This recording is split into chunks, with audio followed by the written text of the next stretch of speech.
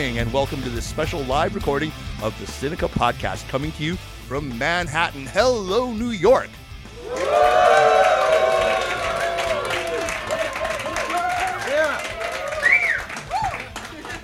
Yes.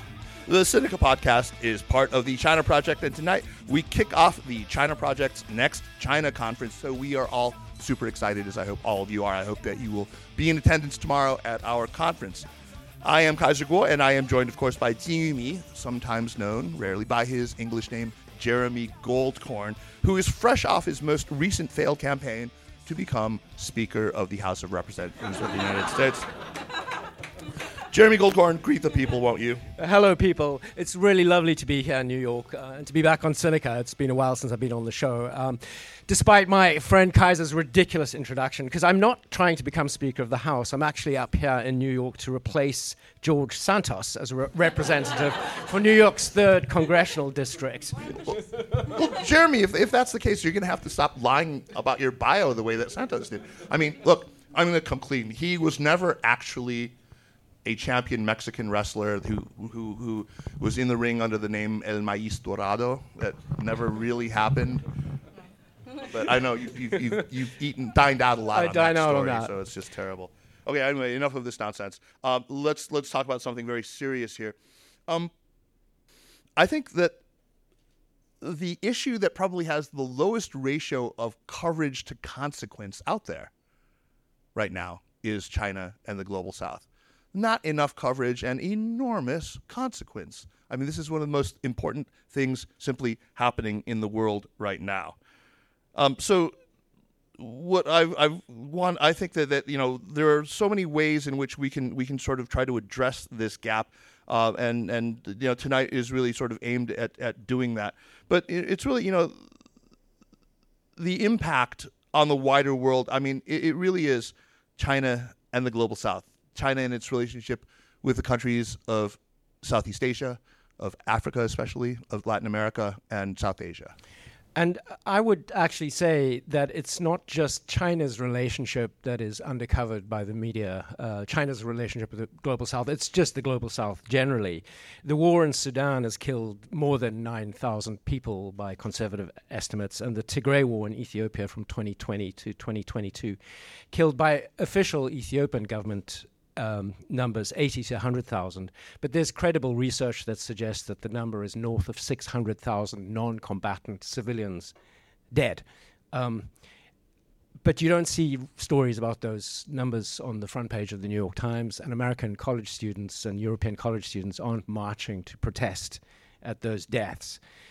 So this podcast aims to be something of a corrective and talk particularly about the Global South. And obviously, because we're the China Project, it's going to be China's involvement. And we have the best possible guests for it. Maria Repnikova is an associate professor in global communications at Georgia State University. She's also a Wilson China Fellow this year and has been on our show many times to talk about everything from investigative journalism in China to the Chinese response to the Russian invasion of Ukraine. Her recent work focuses on Chinese soft power and public diplomacy in Africa. Maria, welcome back to Sinica, and great to see you. Thank you very much. It's a pleasure to be here. We are also joined by Eric Olander, who is co-founder of the China Global South Project and co-host of not one, but 2 of my favorite podcasts, simply of all, the China and Africa podcast and the China Global South podcast, which if you are not listening to those podcasts, and if you're not subscribing to their best-in-class newsletter about China's relationship with China and with the Global South, you are doing yourself an enormous disservice. You need to correct that right away, because really, I think not just to understand the relationship with the Global South, but to understand China's foreign policy, to understand what China wants to do in the world, you really, really need to vote up on this. I can't impress upon you more. So do yourself a favor and sign up. Meanwhile, Eric Olander, welcome back to Sinica. It's really great to have you here in New York and back on the show. It's fantastic to be here and to be in person between the rock stars here. I mean, this is a dream come true. A listener since 2010, since you guys started. Likewise. It feels like the Beatles are back together now today, you know. Yeah. A lot of getting the bands back together. That's very sweet, Eric. So I want to jump right in and talk about what I think is really, I mean, when it comes to China and the Global South, the biggest issue before us today is what the geostrategic landscape looks like right now in the aftermath, not just of the February 24th, 2022 Russian invasion of Ukraine, but also the October 7th Hamas attacks on Israel that took place earlier this year. I think that, you look at China's professed neutrality in both of those conflicts, it's drawn, not surprisingly, an awful lot of fire in the Western media, in the global North. The media has been very blistering in its criticism. But that contrasts strongly with a very different reaction that China's position has garnered it across much of, not all of, but the global South. So two parts to this first, and I'd love to hear from both of you on this. First, where do things stand? If we were to take a sort of detached, dispassionate view from outer space and look at the geostrategic landscape right now, what does that look like? And secondly, what is the new configuration? Secondly, what does the landscape look like specifically from the point of view of Beijing? In other words, when Xi Jinping looks about him in the world, does he say, there's chaos under heaven, all is good? What does he think? Because, it looks like he's sort of set to pluck some low-hanging fruit to let the U.S. do the work of alienating many developing countries just by its full backing of Israel. So, Maria, why don't we start with you, and then we'll go over to Eric for his perspective on this. So 2 parts to that question.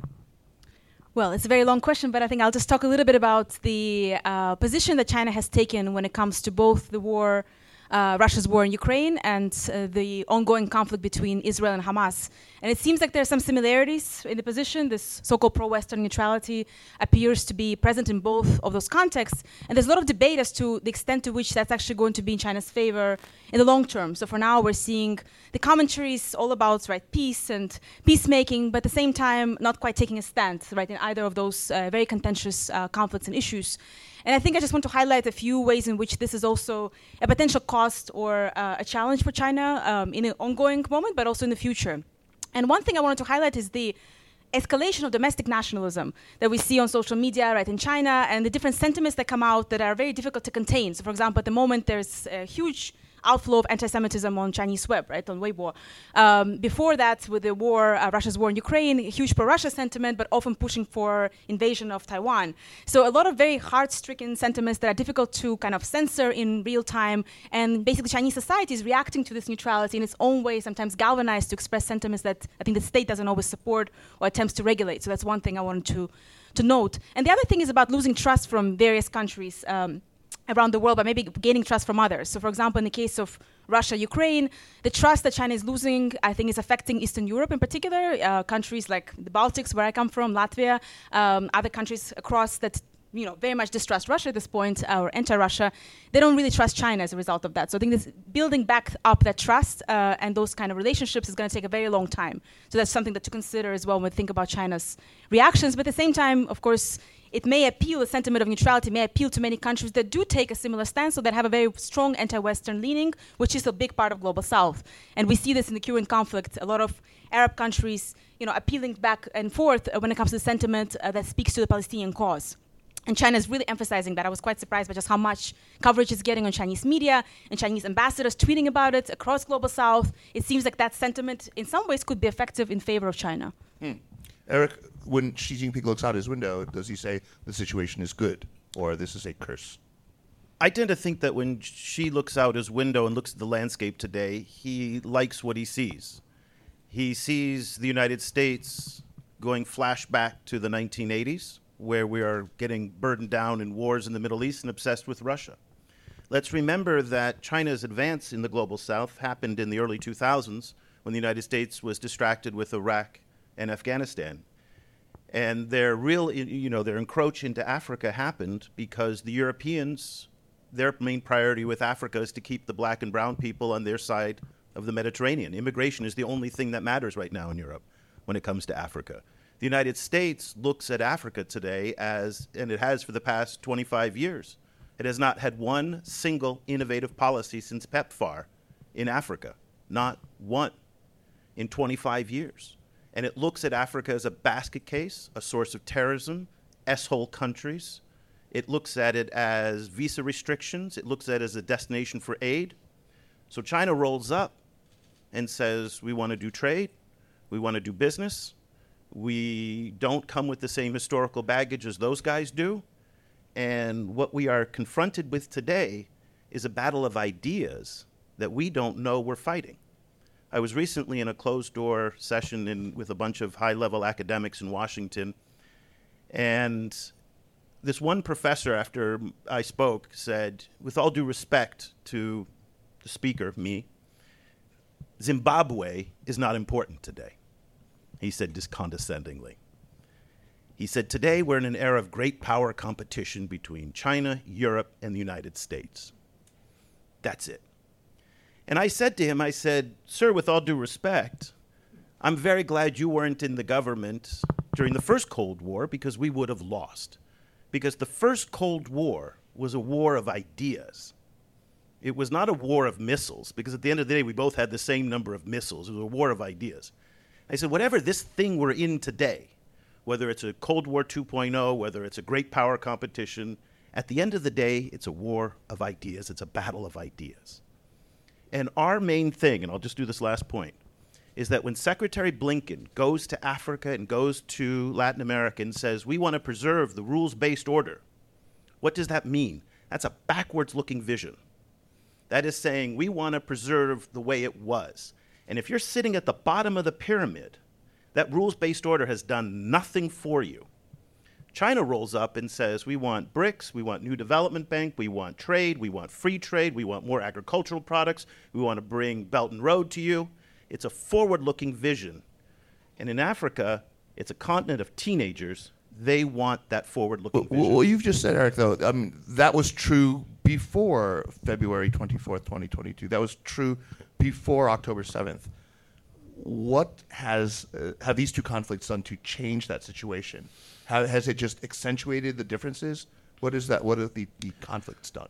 In many ways, the BRICS, and I know we're going to get to BRICS, and I'll talk about it in more detail, but the BRICS summit is about grievance. And we in the United States understand grievance-based politics really, really well. Our country's ripping each other apart because of grievance-based politics. Europe is ripping each other apart on grievance-based politics. But yet when we look out into the rest of the world, we don't see and understand that grievance. BRICS is a nothing organization. It has no secretariat. The only accomplishment it has to its name is a mid-level development bank that hasn't really done that much. But what it's done is channeled grievance. And that's really powerful. And the same way that Hillary Clinton dismissed the deplorables, we dismiss that grievance at our peril as well, not listening to it. So today, that grievance is really powerful. And that's where we are today, right now. May I ask, there's a possibly apocryphal story about it. I think it's supposed to be a Kenyan government official who has this line about, when I think he's supposedly talking to a visiting British dignitary, and he says, when Westerners come, we get a lecture. When the Chinese come, we get a hospital and a train, a railway. Which is a BS line, by the way. It's not. It's a complete it's an BS apocryphal line. story, right? It's become a cliche now. But it's a great story because it isn't. But so my question is, you're talking about a war of ideas, but isn't it more a very practical issue that China did invest a lot of money in various developing countries? Let's be very careful here. The word invest is a very particular word. China lent a lot of money. That's different than an investment. It also, that whole narrative of the Americans show up with bombs, the Chinese show up with bridges, eliminates the fact that the United States today spends $11 billion a year on humanitarian programs in Africa. China spends barely anything. So tens of millions of Africans are alive today because of antiretroviral AIDS medications that they don't get any credit for. So that's an overly simplistic narrative that I think a lot of people like to do to showcase the differences between the two. There is some truth to it, though. Some people will say, and this is the one that I hear, which is more accurate, in the time that it takes to negotiate a U.S. aid initiative, the Chinese have already built the road. That one, I think, is better and more accurate. We're so bureaucratic, we're so arrogant in our process, and the Chinese are so much more pragmatic. That, I think, is the relevance. So, Maria, can we turn back to Israel and Gaza? You know, there's a lot of anti-Westernism uncorked by the events that are unfolding in Gaza right now, and you know, it's a lot of it taps into Eric grievance-based politics. But surely it's not all good for China. Their efforts to, you know, play peacemaker in the Middle East and with Saudi Arabia and Iran, this can't be good for that, right? Well, it compromises its long-standing efforts at making real change in the region as well. So I think some of it is symbolic gains, for example, just, again, the grievance politics and appealing to certain sentiments. But the real changes when it comes to peacemaking are not as clear-cut anymore, I think, for anyone, but including China. So the real kind of strands towards constructive change, I think, are further and further away, but the symbolic gains of just getting some kind of alliances based on narratives or anti-Western sentiments, that seems to be happening, but how deep those alliances are, I think that's a bit questionable. And just to go back to also Eric's point about this, you know, the example you brought up about kind of roads and bridges versus nothing, or, you know, it's kind of the comparison between China and the US. I think part of it is also about branding and visibility, right? So it's what's visible, what's not visible.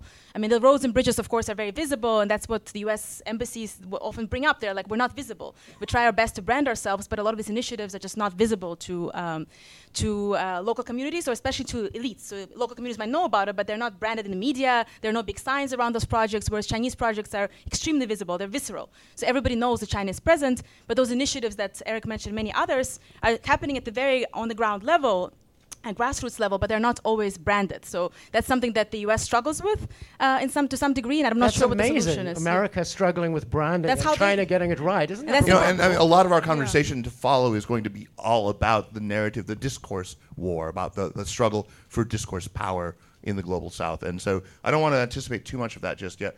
I do want to share with you, though, the little parable you talked about the Kenyan minister or whatever, talking about how when the Chinese show up, we get a hospital. When the Americans show up, we get a lecture. Somebody wrote that on Twitter once, and then there was a response to it by somebody who was, you know, obviously a white male, who wrote, well, you know, that hospital comes with strings attached. You should really be careful what you write. And the witty Kenyan who wrote the original post wrote, "Here comes the lecture."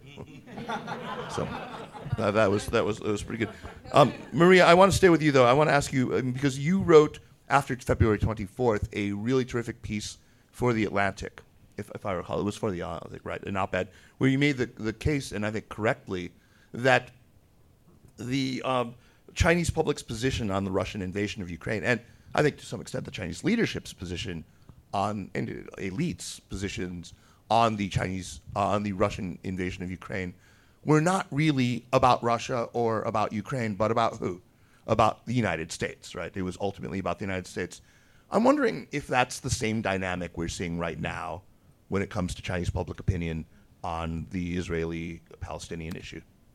I think a lot of it still stands because a lot of the sentiments are aimed at delegitimizing Western positions on this war, and in particular the U.S. positions of supporting Israel without any essentially preconditions, and oftentimes overlooking, you know, the horrendous civilian deaths that are happening every day in Gaza, and that's something that has been raised multiple times on Chinese social media accounts and so forth, and Chinese public is really invoking that. They're constantly retweeting that, but those images also appear on state media, so there's often synergy between state media discourse or state media messaging and, of course, social media narratives that kind of come together, and I think the same thing happened during Russia's invasion of Ukraine. But of course, it's interesting when we think about Russia-China relations that it's easy to see the two countries as converging and as being this long time and never-ending allies. But if it's more about the West, then you have to question how deep is this friendship, or, you know, how significant is it, and, you know, what is it to it beyond that? That's something that I often think about. Yeah, fantastic. But I think to boil it down only to the United States is oversimplifying it. That Sure. the Chinese now have significant interests in the Middle East that extend beyond geopolitics. Saudi Arabia is the largest energy provider. They've done 2 major Qatar gas deals. Saudi Arabia is the largest recipient of Belt and Road money now, telecom, green. So their interests across the Persian Gulf and the Middle East now are even beyond that of competing with the United States. And I think it's important to have that nuance in that as well. Can I just go back to something that you raised, Maria, the anti-Semitism on social media on China right now? What do you make of it? And I'd like to ask both of you, being a fellow Latvian Jew, I think you should respond to that. But like, why is it happening? Why aren't the censors kicking in? It's a really tough question, actually. My mom was just asking about it today. She's like, I don't understand how, where it comes from, because what's the experience with, the Jewish community so small? Like, where is it emerging from? And I guess it's more personal kind of a sharing than something that's very analytical. But, as a Jewish person that lived in China for a long time, I found that there used to be a very strong kind of focus on exotifying kind of Jewishness, a Jewish identity. So it was, when I would share that I'm Jewish, that there were a lot of exclamations and what enthusiasm. Are your secrets? Yeah, like Yotaren, Nematoni. So it's like, okay, There's sections at Chinese bookstores of books on the secret business. I met a writer education. who wrote one of those books once, and he was, telling me name after name of all the famous Jews, right? And I didn't know the Chinese names actually for all the names he was listing, so it was very awkward. But then he offered me free lodging and food, and it was just like I was this big star, even though of course I wasn't in the book. But it was this kind of exotified sentiment, and I think when I explained it to some Chinese friends and colleagues that's actually not comforting. There's something distressing about that. As well, because it can quickly flip onto the other side of kind of the anti-Semitic or side as well. There's something very, disconcerting when there's so much emphasis placed on this exotic identity of Jewishness or Jewish identity. So that's something I've been kind of thinking about, just my own experience, and then how things have shifted, how quickly they shifted. It just makes me wonder, what was that exotic kind of significance in the first place? What does this really mean? Because oftentimes, scholars of race, they talk about also how exotification is part of racism as well. So that's something I've been kind of pondering, but of course I don't have, clear, thoughtful answers yet, because we're just observing it in real time. So I'm just kind of... I have my theories, but I want to hear what Eric has to say about this. We were talking about this just the other day. Yeah, so first of all, I think to single out the Chinese for the kind of racism that we're seeing on social media is disingenuous, because just look at our own. It's everywhere. It's everywhere. Right. Now, the Chinese have the ability to censor, and they exercise that discipline when the Israeli, I think it was the relative of the Israeli diplomat, was attacked. And that did not make it into China. So when it's in their interest, they'll do this. We saw the same thing during COVID and the anti-black racism as well, and they didn't censor that either, and they let that flourish. And there was a lot of surprise over that as well. So they don't do this in part because if it doesn't directly impact them. And I think that's where the censorship rules come in. And that's why we saw the censorship of the attack, but we did not see, or we don't see right now, the censorship there.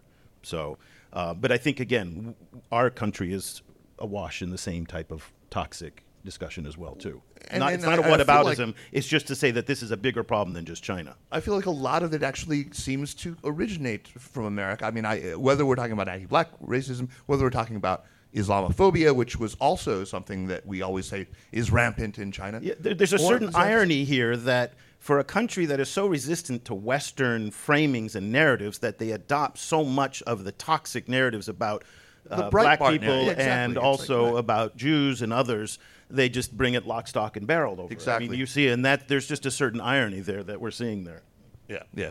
Well, let's move on from this and talk a little bit about Xi Jinping's signature Belt and Road Initiative, which, of course, celebrates its 10th anniversary right now. We know that the third Belt and Road Forum was held just last month in October, mid-October in Beijing. Let's do a little bit of a sort of scorecard for how did Beijing fare during that? How well attended was it? What were the sort of sentiments that came out of it, Eric? You watched this very closely. That's right. So we had 24 leaders, if you want to measure it number for number, 24 leaders at this year's forum. That's down from 37 in 2017. So one of the things you saw on the family photo was no white people. So the Europeans are gone, the Americans are gone, the observers are gone. The Middle Easterners were not there, by the way. So it was 5 of the 20. About a quarter of the attendees were from Africa. So there was a rather large African delegation that was there. I'm not sure that's the best metric to measure it by, though. The delegations are very large. The enthusiasm for the Belt and Road in much of Africa, Asia, including in where I live in Vietnam, is quite high and in terms of investment. And Belt and Road is a very broad concept. So even countries who are not part of the Belt and Road still hope to benefit from it. So overall, I think enthusiasm for it was quite high. Again, not a lot of people are talking about bringing in real money. The United States and Europe have their initiatives, the PGII initiative from the United States and the Global Gateway. I think there's a wait-and-see attitude on that. The Chinese have a track record of bringing in, I don't know, is it 600 billion? Is it 700 billion? Who knows what the real number is? But people have tangible proof points of what the Chinese have done over the past 10 years. Sure. The United States and Europe are still to be determined if they can deliver on that. So can we talk about, maybe I can ask you, Maria, so not in terms of the optics at the Belt and Road Forum, but in terms of projects that can be counted as successes, Belt and Road projects. What are some of the countries you'd say where there has been a win for China? And for the A win-win, host country. you mean? A win-win. It's only win-win. Sorry, only win-win. Yeah, I think there's a couple of things about the BRI, in terms of its shifts. I think we can talk about a little bit how it's turning into more smaller scale projects now. So a lot of the emphasis of the forum was on greener BRI, small and beautiful, right? All those nice phrases. So kind of smaller scale, less loans. So the loans are really slowing down. So it's really interesting how those large scale, magnificent, kind of huge BRI projects are actually shrinking. So they have some things, of course, many projects have been built, but they're also have caused a lot of loan and debt distress. So, we can debate to what extent we have debt trap diplomacy, how useful that framing is. I think it's not very useful, right? And Eric, of course, will jump on me now. But in terms of just the debt distress and the fact that... He actually gasped when you said yeah, debt, I know. debt He trap. was getting very serious. I can tell. The consequences, right, of these mega projects, and just from the field work that I've done, for instance, in Ethiopia, some of those projects are waning in terms of just how they're functioning. The big light rail project all across Addis Ababa, more than half the trains are no longer working. They're not operational. So about 10 out of 50 are working at the moment. So it just kind of gives you the trajectory of this project. It's very interesting. Starts out with this big kind of mega event and signage and building, but then when we trace them, we see that not all of them kind of survive or last, and the bureau that used to handle them has also shrunk. So things are really transforming on the ground. So that's just something I wanted to add. So it's a bit difficult to kind of count the successes. I mean, I think in terms of leaders showing up and how many countries joined over the years, those metrics are high. A number of mega projects have been built, but then we have to think about debt distress. We have to think about those projects themselves in terms of their sustainability. And of course, the recent shift of going smaller and greener and so forth, it's also an interesting sign in terms of where things are going and who's going to be leading that kind of investment. Is it going to be more private sector versus state, major state-owned firms? What are going to be the actors involved in those BRI projects and in this brand? But I think the brand itself is not going away. It's clearly going to be the brand of Xi Jinping for the time to come. Maria, let's stay with you here and go all the way to that other side of the ledger. What are some of the more conspicuous failures and the sort of places where BRI has really stumbled, where it's really caused a lot of popular anger or even elite resentment? What are some of the really bad cases? Well, I guess I don't think about it in terms of cases. I often think about it in terms of elites versus public or popular opinion. Sure. And those are the things that I think, those are the contrasts that are worth drawing. So the elites who sign on to those projects, and if you look at the leaders who attended the forum, they'll say only positive things, right? They're going to praise BRI, they're going to praise Xi Jinping, they're going to praise everything that's happening. But when you look at the level below that, or if you talk to civil society activists or members of just the public itself, there's often a lot of grievance that doesn't get communicated to the media or to state media or to major media outlets. So I think that's the contrast that I often just observe in my research, is that the elite level can be quite complimentary. They hope to get more deals and more, contracts and so forth. But the popular level can have a lot of grievances about just how these things work or don't work when it comes to those projects and what they're going to cost the future generations. But specifically, in what countries do we see the sort of balance of grievance outweighing the sort of beneficiation or whatever from it? Well, I think overall across Africa, there's been a very positive response. If you look at kind of the overarching trends in public opinion and so forth, overall it seems like, in that case, we see a more positive response. But again, if you look below the surface, it's very mixed. So that's why public opinion polls can be kind of a little tricky. But I think in Southeast Asia, there's been more pushback. Central Asia has seen massive protests against some of these projects. Sure. So it's really kind of case by case, but I don't focus on kind of large scale cases. So it's hard for me to generalize all of them together. Okay, fair enough. It's just staying on that theme, Eric. You spoke of how China's not giving money; it's lending money. So that's dangerous to borrow money. I mean, borrowing money is always dangerous. but it's super important, though. Yeah, no. I mean, but as someone with a mortgage, like the bank, that's has right. control over me, right? It's not nice. I need to pay that off. It's not good. So I mean. When combined with possible popular resentment against China, I mean, how would you rate the risk of having problems coming out of a combination possibly of debt plus an unhappy local population. Well, let's be very clear here. Zambia did not default on a Chinese loan. Zambia defaulted on a $42.5 million Eurobond coupon. Sri Lanka was not having problems with its Chinese debt. Sri Lanka fell behind on its Eurobond debt. Ghana fell behind on its Eurobond debt. When we look at the total amount of Chinese debt in Africa, people are shocked to hear that it accounts for just 12% of the total. 12. When we look at the interest rates on Chinese debt in Africa compared to the private creditor debt, number one, the terms are shorter on the private creditor, so the repayment is absolutely steadfast. They're repaying. These banks down here on Wall Street have been unforgiving because of the fiduciary laws in the United States that have not loosened up at all. Again, I want to be very clear, and I say this on my podcast, and people always say, why do you have to say this? I'm not saying this to defend the Chinese. I'm not doing whataboutism here. Context is really important to understand this. The IMF and the World Bank and the multilateral development banks have not done a whole lot in debt forgiveness. We have a broken system with the G20. You do not hear Global South countries complaining about their Chinese loans. So you don't think that's a risk? What about popular resentment? Popular resentment, it really depends, okay, where you are, and it gets very complicated very quickly. In Southeast Asia, the relationship with the Chinese gets tied up with ethnic politics in Southeast Asia. In places like Sri Lanka, it gets sucked up into the Indian media narratives oftentimes. It is very hard to segregate legitimate criticism of the Chinese, which is there. And there's a lot of frustration in many countries with some of the super narratives that overwhelm it and that infuse it. And it's very hard, and it takes a lot of nuance to understand what is a legitimate criticism and what is, not. Now, to Maria's point here, this question of elites is the most important point.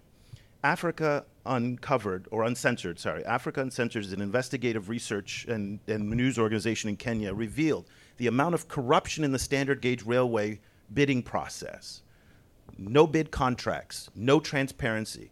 And what we don't talk about enough in the United States, in Europe, and others is we focus on the Chinese. We should be focusing on the Africans. We should be focusing on the Sri Lankans as well, who the elites who are selling out their own people with these loans. Habandota was done because of a crappy deal between the president and the Chinese. There was no business for that deal to be done. The Chinese should be held accountable for letting that happen, but at the end of the day, it's the Sri Lankans that are responsible, and the president made that bad deal. I just wanted to add to that when I do focus groups with elites and students, for instance, in Ethiopia, they blame their own government as opposed to China, right? So when I ask them about their distress, their concerns about China-Ethiopia relations, it's the Ethiopian government, the Ethiopian elites that get the first scorn from them, which is, to me, was quite interesting. As they should. Ethiopia, of course, is the newest or among this new batch of members in BRICS. I want to talk a little bit about BRICS. I know Eric has already made pretty clear his feeling about them, that it's just basically a forum for anti-American or anti-Western grievance.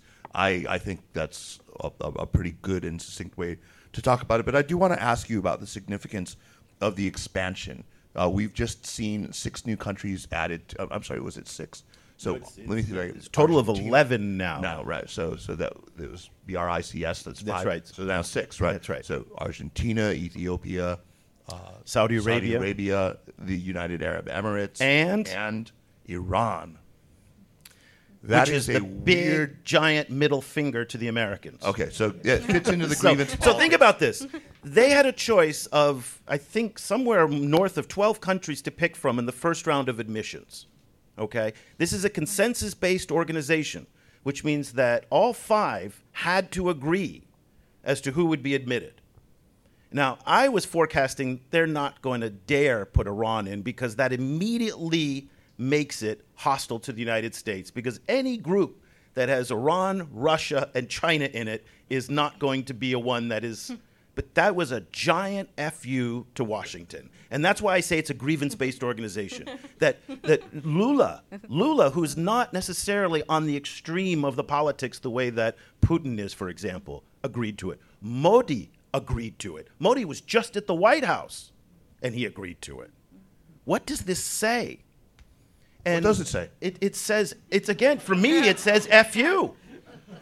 I mean, it So says that's the new acronym for the group. I mean, it says, and again, the larger this thing gets, the more unwieldy it gets. No group got more effective and more efficient by getting larger, especially. And then at the bottom line here, the bottom line why BRICS is meaningless as an organization is that the Indians and the Chinese, we cannot forget, have tens of thousands of troops massed on their borders with each other. The Indians just deployed the S-400 surface-to-air missile on the border facing China.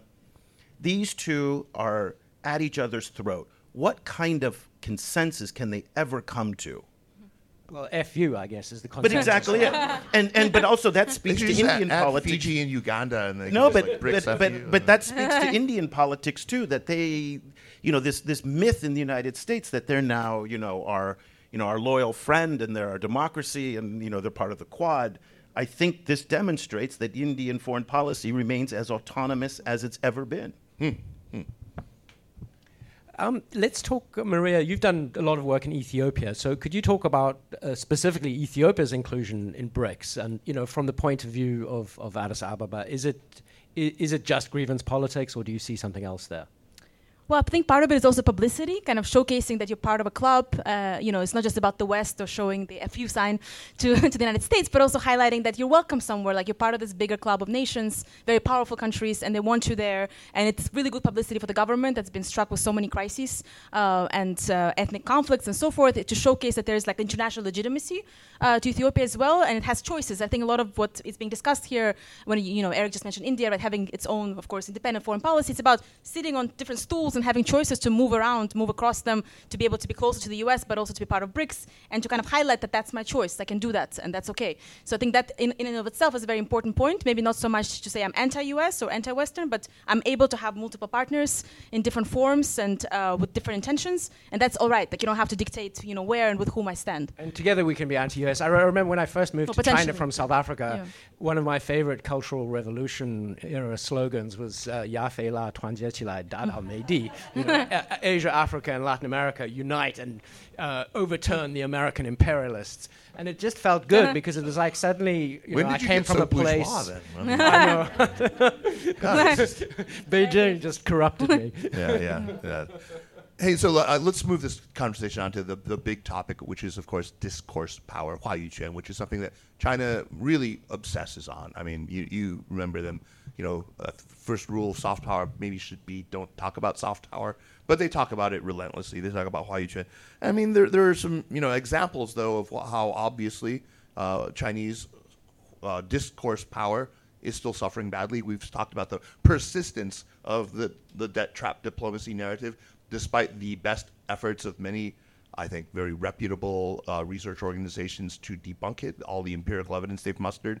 Nevertheless, it persists. It's trotted out constantly, not only by American diplomats, but also by media organizations constantly. They've clearly lost. There's nobody who will argue that China's discourse power in the global north has been a rousing success. I mean, it's clumsy, it's ham-fisted, it's obvious from a mile away. It's frankly very embarrassing for someone like me who, given the opportunity, might want to put the PR back in the PRC, but it's not really. It's not. How long have you been wanting to say that? Finally came out. Been sitting on that for a while. I've actually used it a few times, but no. It's a stale joke you brought to this conversation. Right. But no, it got laughs, right? So you just got to know your audience. But my real question is, it contrasts enormously, though, with Chinese soft power or Chinese, ability to tell China's story well in the global South. Let's talk about that. Let's talk about what the difference is. Is it a difference of approach? Is it just simply a more receptive audience? What are they doing differently that's meant the difference between utter abject failure and, I think, a modest success? Maria.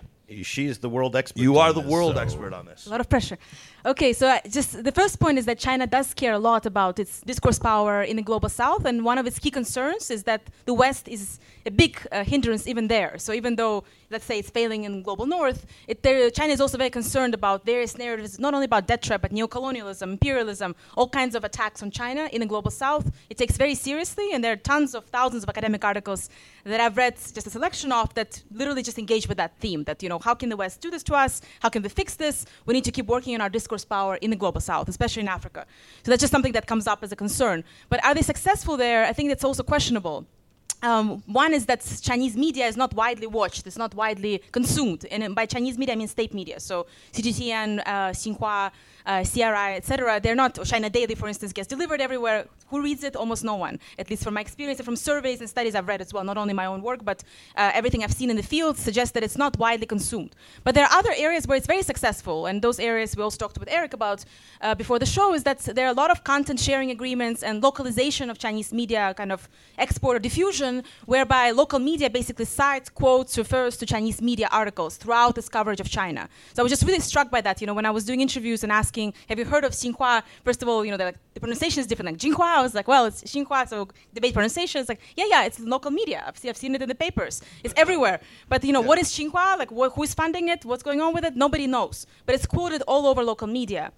So this local media kind of adaptation of Chinese narratives, but also just quoting it, citing it indiscriminately. And syndicating it. And syndicating it. I think that's a really huge, in my view, quite a huge success story, because it means that the story about China is being told essentially by Chinese media, but it's being publicized in local media. So it's actually much more effective. Give it away for free, so For it makes free, yeah, sense it's a for free commercial agreement. media. But more importantly is that a lot of that syndication, those are feeds that are plugged into the websites, which are then scraped into social media, which then are repurposed to the point where people don't know what the source is. Yeah, they have no idea. Yeah. And it just populates social media.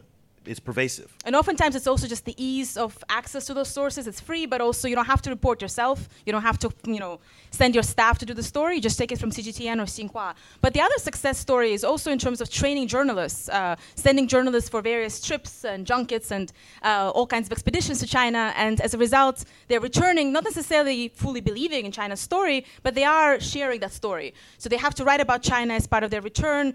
Many of them report very positive, sentiments and narratives. And they become kind of storytellers for China. That's something that I write about in my research. And that, I think, is really fascinating kind of trickling of information as well that goes through human capital. You train journalists and they come back and they become storytellers for China. A couple other things that they do which are very effective and that the West has not been able to find an answer to. They engage in media infrastructure diplomacy. Mm-hmm. So they will go what up do you to mean by that? What's media infrastructure diplomacy? So they'll go to the Liberian Broadcasting System, LBS, and they'll see an old analog TV station, and they'll come in and they'll say, we'll digitize the station, provide full coverage for the entire country. Mm-hmm. And the question then comes, will LBS News ever run a story critical of China when they've rebuilt it? No. Why would they? It's just not the way it works. In Ghana, the Ghana News Association, which is the state-funded news association, gets cameras, gets Huawei phones, gets equipment. It doesn't cost a lot of money, but it forms really strong relationships that does influence coverage. The junkets are very important because the journalists in many countries. Let's talk about the visa discrimination that exists in the world. That if you come from a lot of countries, you cannot come to the United States. You cannot go and get a visa to go to Europe. China provides easy access. That does make it more accessible as a country. And so it feeds into a lot of the sense that the Chinese are advocating. And one other interesting point I want to bring up is the state-to-state media relationship. China has, done a lot of work working with state media, and in rural parts of the developing world, not the urban areas. We tend to focus on the urban areas. In rural areas, say like in Kenya, the Kenya Broadcasting Corporation is all that people get. It's 2 or 3 channels. They don't have large access to internet and whatnot. So the narratives about China tend to be very positive. What do politicians do when they go for re-election? The same thing they do in our country. They head to the countryside. And in the countryside, they don't face any questions about China and debt and loans and criticisms because state media tends to be either ignore it or very popular about it. So when it comes to elections, it's really important, these state-to-state media relationships. The point here is that between what Maria and I are saying is that they're operating at multiple levels. And from the high level to the state-to-state all the way to giving some Huawei phones in a car to a local museum and bringing journalists over. And that has proven tremendously effective. And the other part of it is just how targeted the efforts are, right? So it's not just state media, but also private media and even regional media gets targeted as well. So I used to think that it's just the state actors, they're probably pro-China, but then a lot of other media also get invited for trips to participate in kind of a China network. So in many ways, it's a very sophisticated effort. It's inclusive, and I think that's what Eric was talking about, accessibility. You know, China is accessible, visa is easy to get, everything is arranged within days. And you're thinking about, for us to go to China, it's often quite complex to get everything in order, but for these visits, they happen within days. All logistics are taken care of. But let's talk just very quickly on narrative here. Very quickly. Very quickly. The most powerful narrative that the Chinese have, and as those of us who've been in China since the 90s can attest to it, China in 1990, 1989, when I first went there, was poorer than most African countries. In my lifetime, China has gone to being the second largest economy. That is an incredibly powerful narrative to developing countries. And it works. Exactly. It works. You're hired. I mean, it really does. But I mean, again, for people who come from those countries to say it is possible to make that jump. So that infrastructure porn that they put out on Twitter is very, very powerful. Infrastructure porn. So speaking of such things... You're blushing. Eric, I had no idea you'd bring subjects like this up. What about misinformation and disinformation? Because the U.S. State Department recently, the Global Engagement Center released a report where it accused China of all kinds of nefarious deeds, influence and operations, misinformation and disinformation. Of course, the official Chinese response was to call America an empire of lies, which was a rather delicious phrase. What do you make of Chen Huihua said that, didn't he? I think it actually was a Ron Paul quote. Underneath Chen Huihua's AI-generated photo that he had that day. Information, you want to do that one? You can start. Okay, so... Well, first of all, talk about what this Global Engagement Center is, the State Department's initiative. It started... So this is their, it's a very controversial thing. It started in 2016 to attack what I think the favorite word of the State Department is malign actors. The word malign comes up more in Washington than I've ever heard in my life. And so they've got their list of malign actors, which I think is, as far as I know, the list starts with Russia and ends with China, and that's basically, and maybe North Korea gets in there, I don't know. Iran probably gets in there too. And so this Global Engagement Center is basically this extraordinarily expensive operation to write research reports that I don't know anybody actually pays any attention to because... Well, we are right now. Well, I know, but it's kind of ridiculous because it's incredibly partisan analysis. So it's not the kind of research that Maria would do where, it's much more balanced in that respect. That being said, I don't know how you're saying it's propaganda. Actually. Well, it is, of course. It's state-generated. It is, but that's fine. Let's move on then. I mean, if we can dismiss it, I think we should. But, you said the kind of research the findings are not... does. There's stuff in their reports which are legitimate. Yeah. It's just you have to consider the source and filter through the agenda of the United States. It just so happens that Maria today published a piece, in what journal was it, I'm sorry? It's for the Wilson Center. For the Wilson Center, about the convergence between media strategies between China and Russia. And so talk about that. To what extent have they converged? To what extent are there limits to that convergence? Are they still divergent in important ways? Is it important to point out the ways in which they differ? I mean, I just wanted to briefly state that the Global Engagement Center, they mostly focus on Russia, which is interesting. I think a lot of their reports are about Russia. Just, I think they're starting to catch up on China, but Russia is their main focus as the malign actor. So just to highlight that. But in terms of convergence of Russia and China in the information domain, there are several things that I've been analyzing. One is that they're institutionalizing their media relations, which means that their committees formed a specific committee that meets regularly to discuss media relations, information sharing, norm diffusion, and so forth, but basically trying to establish very good contacts between state journalists in Russia and China, and kind of to socialize them to become more friendly to each other, and as a result. Oh wow! Okay. This is a little intimidating. Don't talk to Siri. This is not good, not good. Like, what's happening? So these meetings, until COVID, they took place very regularly, and they're very large-scale summits where there are high-level officials from both countries. They were in charge of media regulation, media policy, as well as journalists and editors from state media mostly, who are meeting and talking to each other.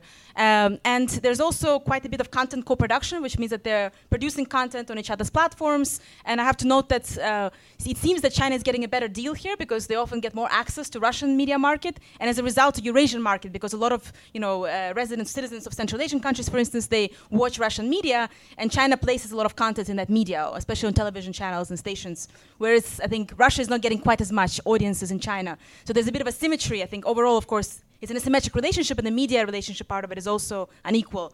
That's something that I've been analyzing. And then I looked at the last year or year and a half of Russia's war with Ukraine, and I found that during this year, we see quite a bit of mutually favorable coverage in Russian and Chinese state media.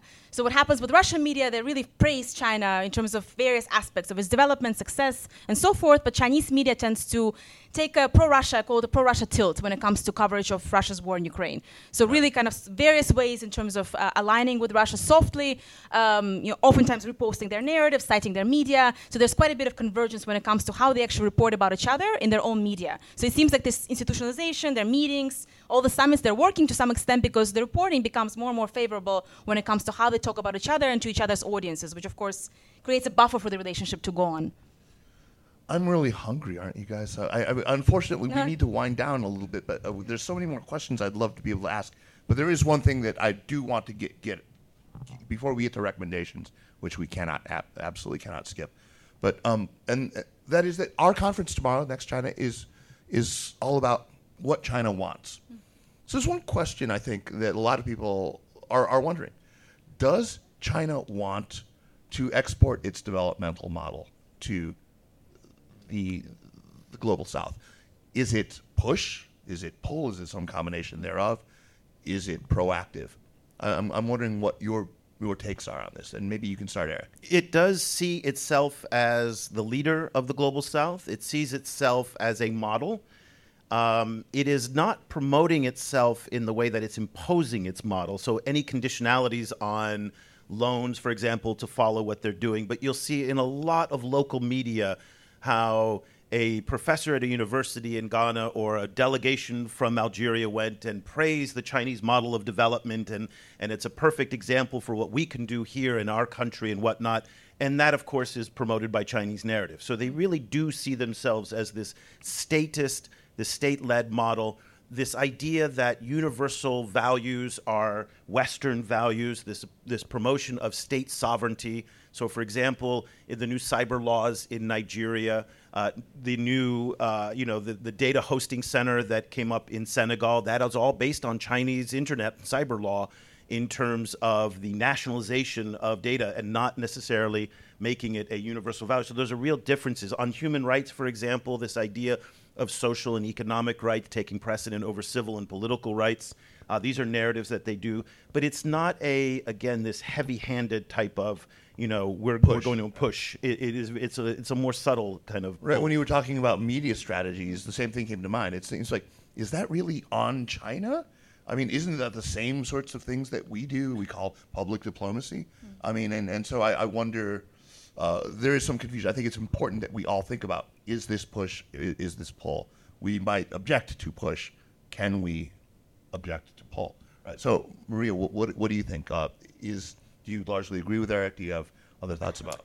Well, I think the China model that's being kind of promoted in certain ways is that there is no model. It's up to you to choose your own path towards development or path of development. Don't be, listening to anyone. Choose your own way. That's often what Chinese government officials tell as part of those trainings. So they're not really giving a coherent story. Here's how you develop. Here's how you overcome poverty and so forth. They're sharing their successful governance practices, but those successes are shared in oftentimes very quantitative forms, lots of statistics and data and graphs. Here's what we've done. Here's what we've succeeded in. Of course, it's a very linear story. It's almost like everything was going well for many, many years, and it's mostly state-led story as well. Many things are overlooked there, but I don't think they're providing a coherent model when it comes to here's what you should do. And in fact, it was ironic in a recent workshop that I attended where somebody from the receiving side was asking, can you give us more lessons? We want to understand how to do what you do, especially when it comes to rural governance and poverty alleviation. And the respondent said, we don't give lessons to our African brothers. So the response was kind of like, we don't want to teach you. Like, you find your own path. We could be an inspiration, but it's really we're all not about... going to give you a lecture. We're going to build your hospital. Exactly. Yeah, pretty much. We're concluding on that circuitous note. We're not like the West, right? So we're not going to be lecturing you. You find your own path, but we are one potential inspiration for you. So I think inspiration is probably a better way to see it than a model, because a model kind of presumes something coherent and that has certain kind of a structured way to go about it. But I don't think that's what they're really offering. Tomorrow afternoon at Next China, Barry, our good colleague who is from Africa himself, will be interviewing these same two wonderful guests in a kind of to be continued. I mean, there's a little bit of overlap, but there's also a lot of other issues that he's going to be exploring in great depth with you. I invite you all to join for that. It's going to be outstanding. It's going to be really, really excellent. Meanwhile, do you want to ask that one last question that we had about the United States and its efforts to sort of challenge growing Chinese supremacy in the global south, or do you think we can save that for Barry's? We'll save that for Barry's. That's a long answer. Let me then ask you to thank my two guests, Maria Repnikova and Eric Olander. And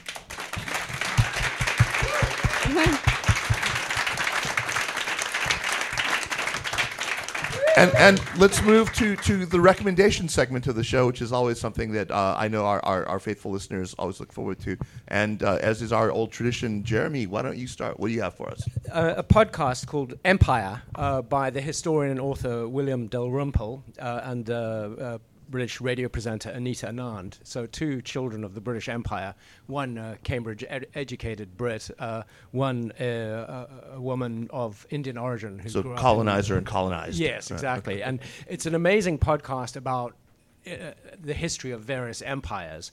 Dalrymple's most recent book was called Anarchy, which is about the British East India Company, which was the tiny private corporation that actually colonized India. And they have both of them as an encyclopedic knowledge of history.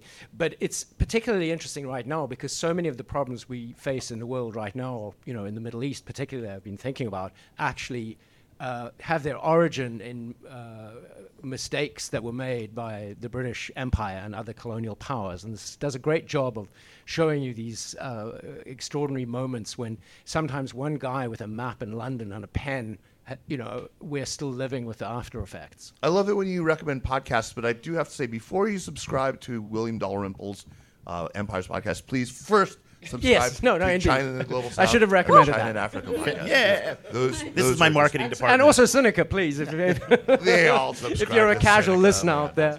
All right. Maria, you're next. What do you have for us? Well, I was told to offer something light, but I'm not a very light person, so I will offer a slightly heavier recommendation, which is a very beautiful book called A Day in the Life of Abed Salama. It's by Nathan Thrall, and it's a book about Israeli-Palestinian conflict, but essentially it's a story of it's a story of Palestinians, mostly their story of occupation, and it's a really just beautifully told story at a very human level. The author himself is Jewish. He resides in Israel, in Jerusalem, and the book came out right before the war started. So it's just incredible. Was there a New Yorker article that was based on a long excerpt? It was New Yorker, I think, a review of books, New York Review of Books. Yeah, so he had a piece. I remember it. There, and then he traced the family. It's a nonfiction. He traces an accident, a bus accident, where unfortunately a lot of kids die, and he traces their stories and kind of through that lens, historic stories about Israel's politics in Palestine. So it's really just a very beautiful book. It kind of takes your breath away, and I really recommend it in light of the current world we're living in. I remember recommending that article at the same time that I recommended another one about an Uyghur living in I don't remember which city, but I think it was in southern Xinjiang, who the parallels of the experience of repression were really, really sort of striking to me. Interesting. And the Uyghur person also had the initials AR, I remember.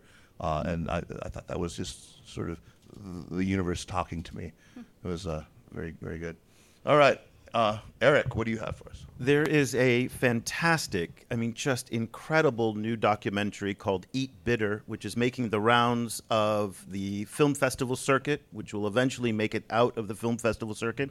Here in New York, it's going to play on November 9th. It is the story of a Chinese construction manager and the sand diver, a sand diver in the Central African Republic, and two men at opposite ends of the construction business in Africa, in the Central African Republic. It was co-directed actually, by a young Chinese female director and a young Central African female director. So we don't get a lot of African and Chinese voices on this narrative. We also don't get a lot of female voices on this narrative, and we don't get a lot of youth female African and Chinese voices on this narrative. This movie, more than anything that I've seen in the 15 years that I've been covering China-Africa issues, humanizes the China-Africa relationship. We've talked about China and Africa and these broad, these sweeping generalizations that flatten the diversity of both. And this movie is very, very powerful at humanizing and showing the texture in the relationship that's really important, I think, for all of us to understand. Fantastic recommendation. I can't wait to see that. That sounds really, really, really great. My recommendation is going to be light. It's for a novel.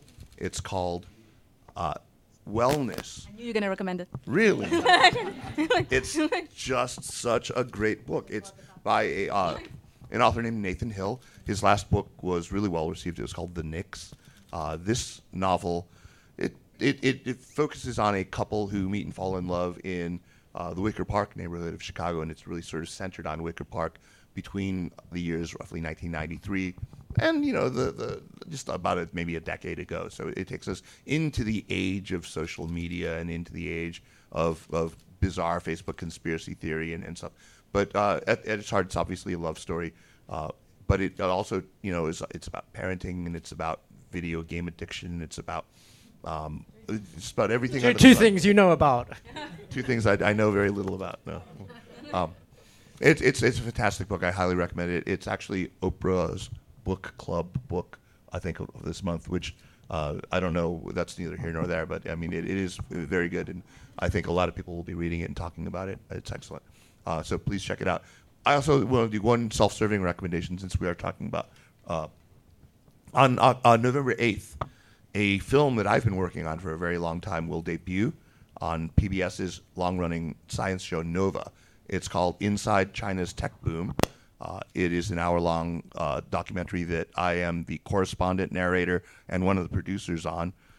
And it's there's a great cast of characters. Some people who are in this room appear in this documentary. So you should check it out. I think you'll find it a very balanced look at how China became the technology and innovation giant that it is. And it also makes a real case for the importance of manufacturing, I think, and why it's important that we reshore and reestablish the capability to manufacture technology goods here in the United States. So please check it out. We're actually, if you're in New York now, but if you're here on November 14th, it's a free event at the Asia Society where I will be joined by the director, a brilliant, talented director named David Borenstein, who, like me, spent a lot of time in China and had kind of a career in music there. He's an outstanding saxophone player. Anyway, David and I, as well as Ray Ma, who many of you know is the former host of our technology podcast, check it out. We're all going to be there in conversation about the tech scene in China. With that, one more round of applause for Maria Repnikova and Eric Olander. Thank you so much for being here.